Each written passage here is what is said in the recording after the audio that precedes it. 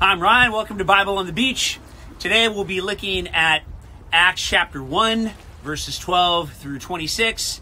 Now, the purpose of Bible on the Beach is disciples making disciples, churches that plant churches. I want to show you how important it is to go through the Bible a little bit at a time, to understand it, to take it seriously, to be led by the Holy Spirit as God's Word speaks to us. So, in that spirit, let's get into Acts chapter 1, verse 12 today. Now, we pick up from last time, and we see that the disciples left the Mount of Olives and returned to Jerusalem, which was a mile away. Now, Jesus had just finished ascending into heaven, and here we find that they really did apply what it was that he was trying to teach them. Remember, he wanted to start the church by getting them to wait. Wait for what? Wait for the Holy Spirit. They knew that if they were going to be successful, they knew that if they were going to be the people God wanted them to be, they were going to have to learn how to pause, and they were going to have to learn how to wait. This is exactly what they do. Now, arriving there, they went into a large second-floor room to pray. So we can see right away that they really did understand what it was that Jesus was trying to teach them, because we find them waiting. We find them waiting in prayer. Every good thing that has happened in my life has happened when I was patient and I prayed. Now, conversely, virtually every mistake that I've made in my life was because I was in a hurry, I was being impetuous, and I wanted to speed things up and, quote, get things done. And so here we see that they chose the right thing. They chose to get together, and they chose to pray. Now, this is one of the reasons why we gather in prayer on Wednesday nights. All of our pastors in our crew, some Papa from planted a church in El Salvador, Mitch who planted a church in Argentina, Brad who's planted a church up in Costa Mesa, our friend Dustin who's going to be planting a church in Oceanside, Pastor Steve who's been our worship leader for a long time, Nico, who's just planted a church up in Malibu. This is one of the reasons why we do this, because the only thing better than praying by yourself is praying with other people. So here we find them actually making two good choices. They decided to pray and get together to pray. Now it says, those present were Peter, John, Jacob, Andrew, Philip, Thomas, Bartholomew, Matthew, Jacob the son of Alphaeus, Simon the Zealot, Judas the son of Jacob, a number of women, including Mary, Jesus' mother. His brothers were there as well. All of them were united in prayer, gripped with one passion, interceding day and night. Now, this is really interesting.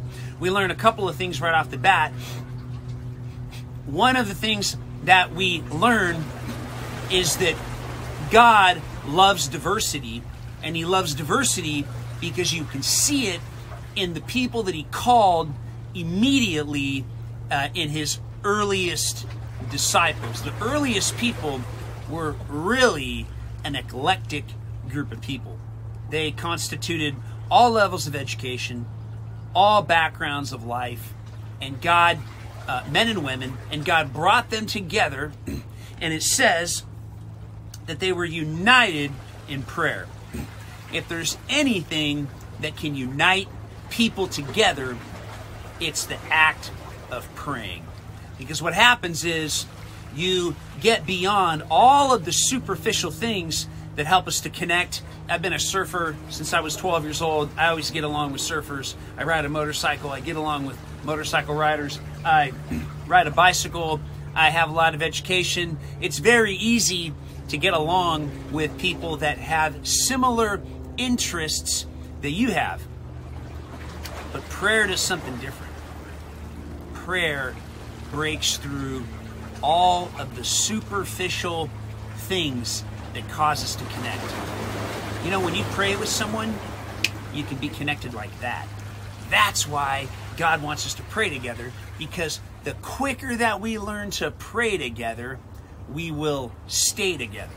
God glues us together, glues a people together through the act of praying.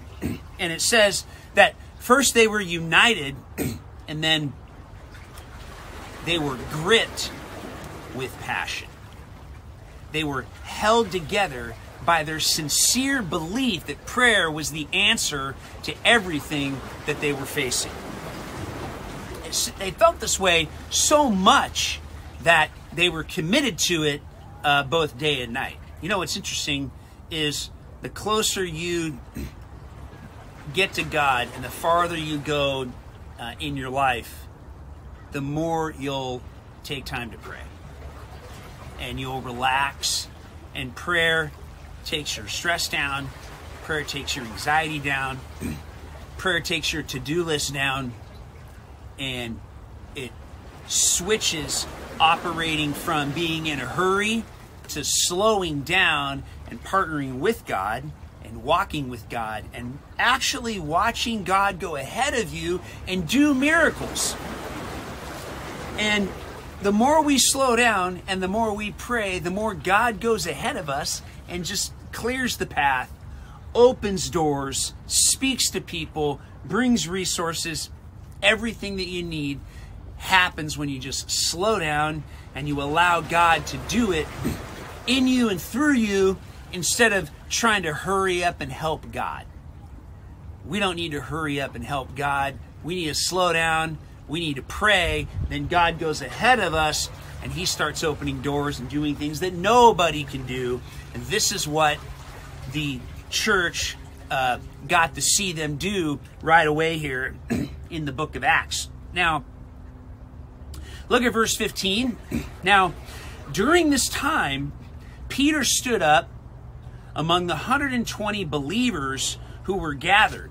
Now, you'll see, so after a few years of Jesus' ministry, there was a church of about 120 people in the area of Jerusalem.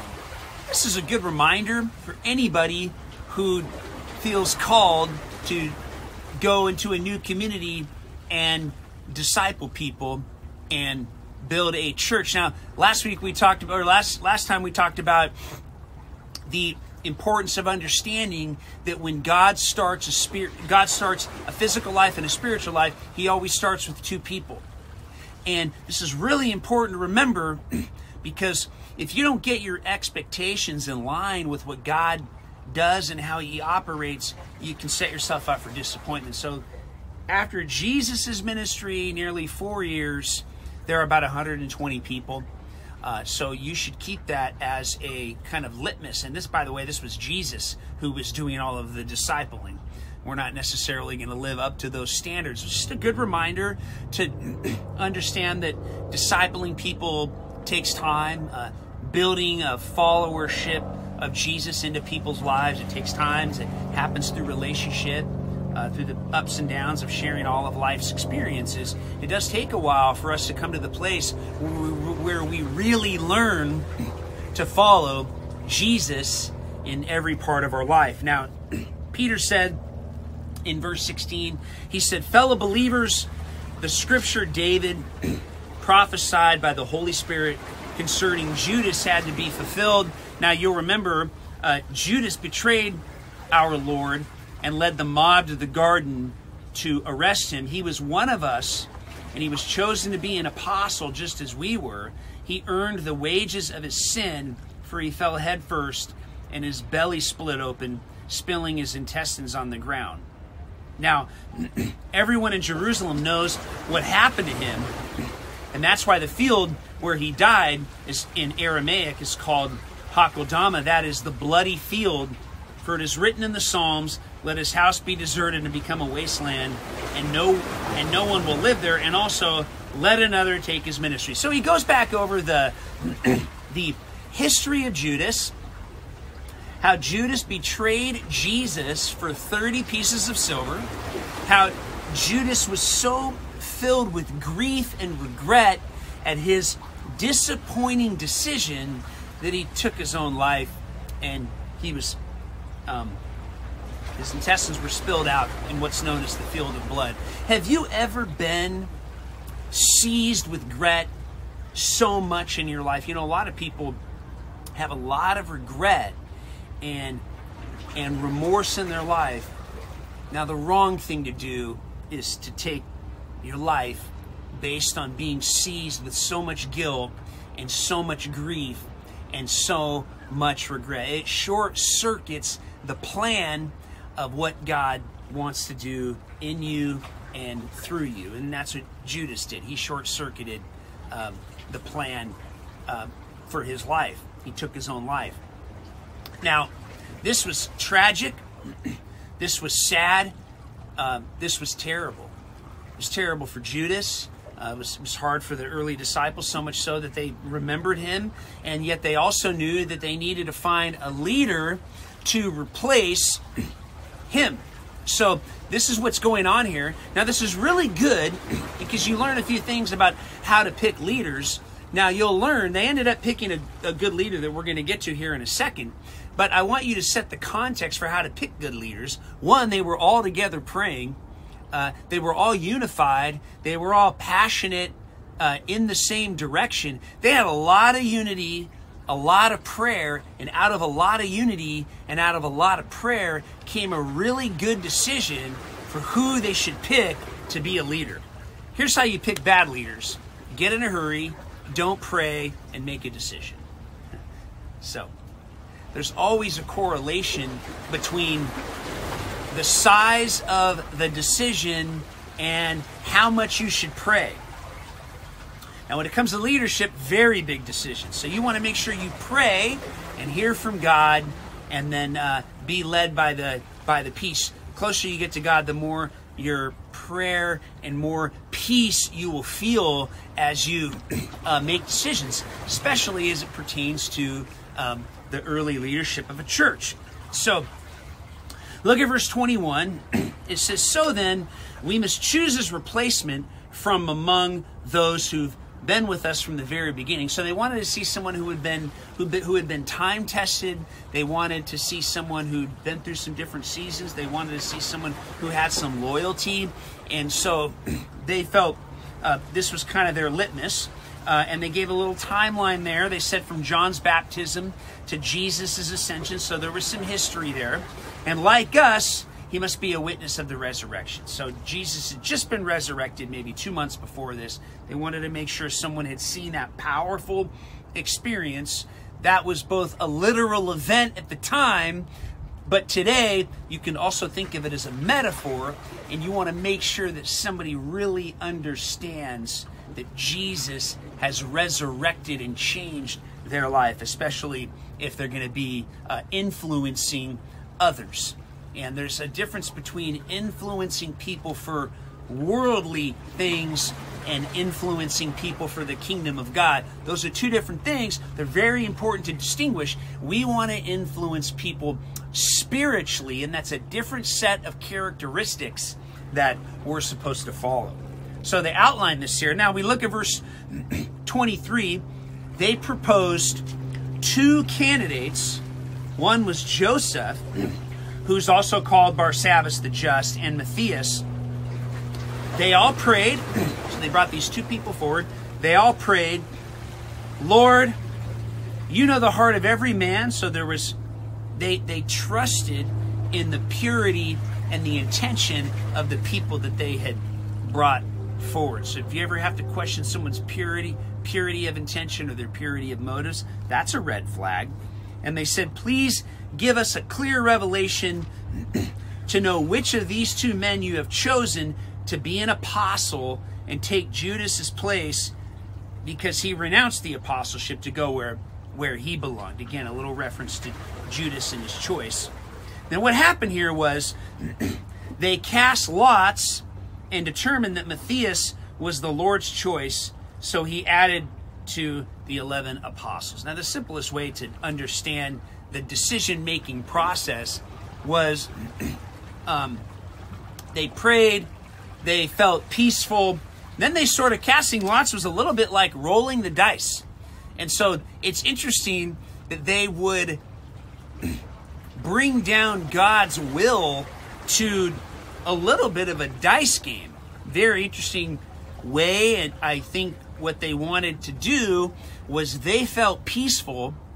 They felt so close about both of the candidates that they had brought forward that when they came right down to it, they were going to trust that God was going to, that this decision was going to be left up to God based on the results of rolling the dice and agreeing ahead of time that wherever the lots were cast, that would be the person that God was indicating that they should choose. A very interesting, a little bit like drawing straws or rolling dice. It's really interesting that they left God's will to be determined in this manner. But what I'd like to point out is there is some purity in this, because God can work through an honest process. And that's what this was. And he did.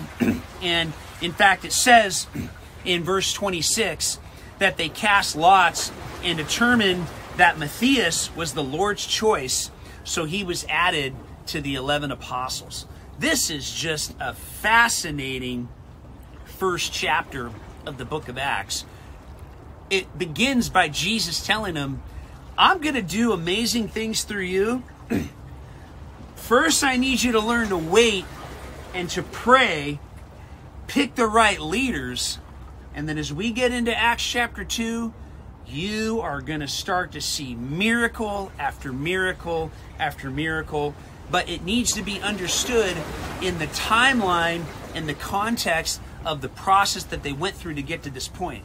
There was a total unity in prayer, people on their faces before God, godly leadership and decision making, and you'll begin to see now that it was upon this foundation and also a correct understanding of how the church spread. They were sent out in twos because they understood that physical life and spiritual life, a church always started with two called people to a community. So you put all of that together, their understanding of what the church was, how it started, how it evolved, the commitment to prayer, the way to choose leaders, and you put all of this together, and this lays the foundation for a fascinating story that we're going to begin to get into as we get into the rest of the book of Acts.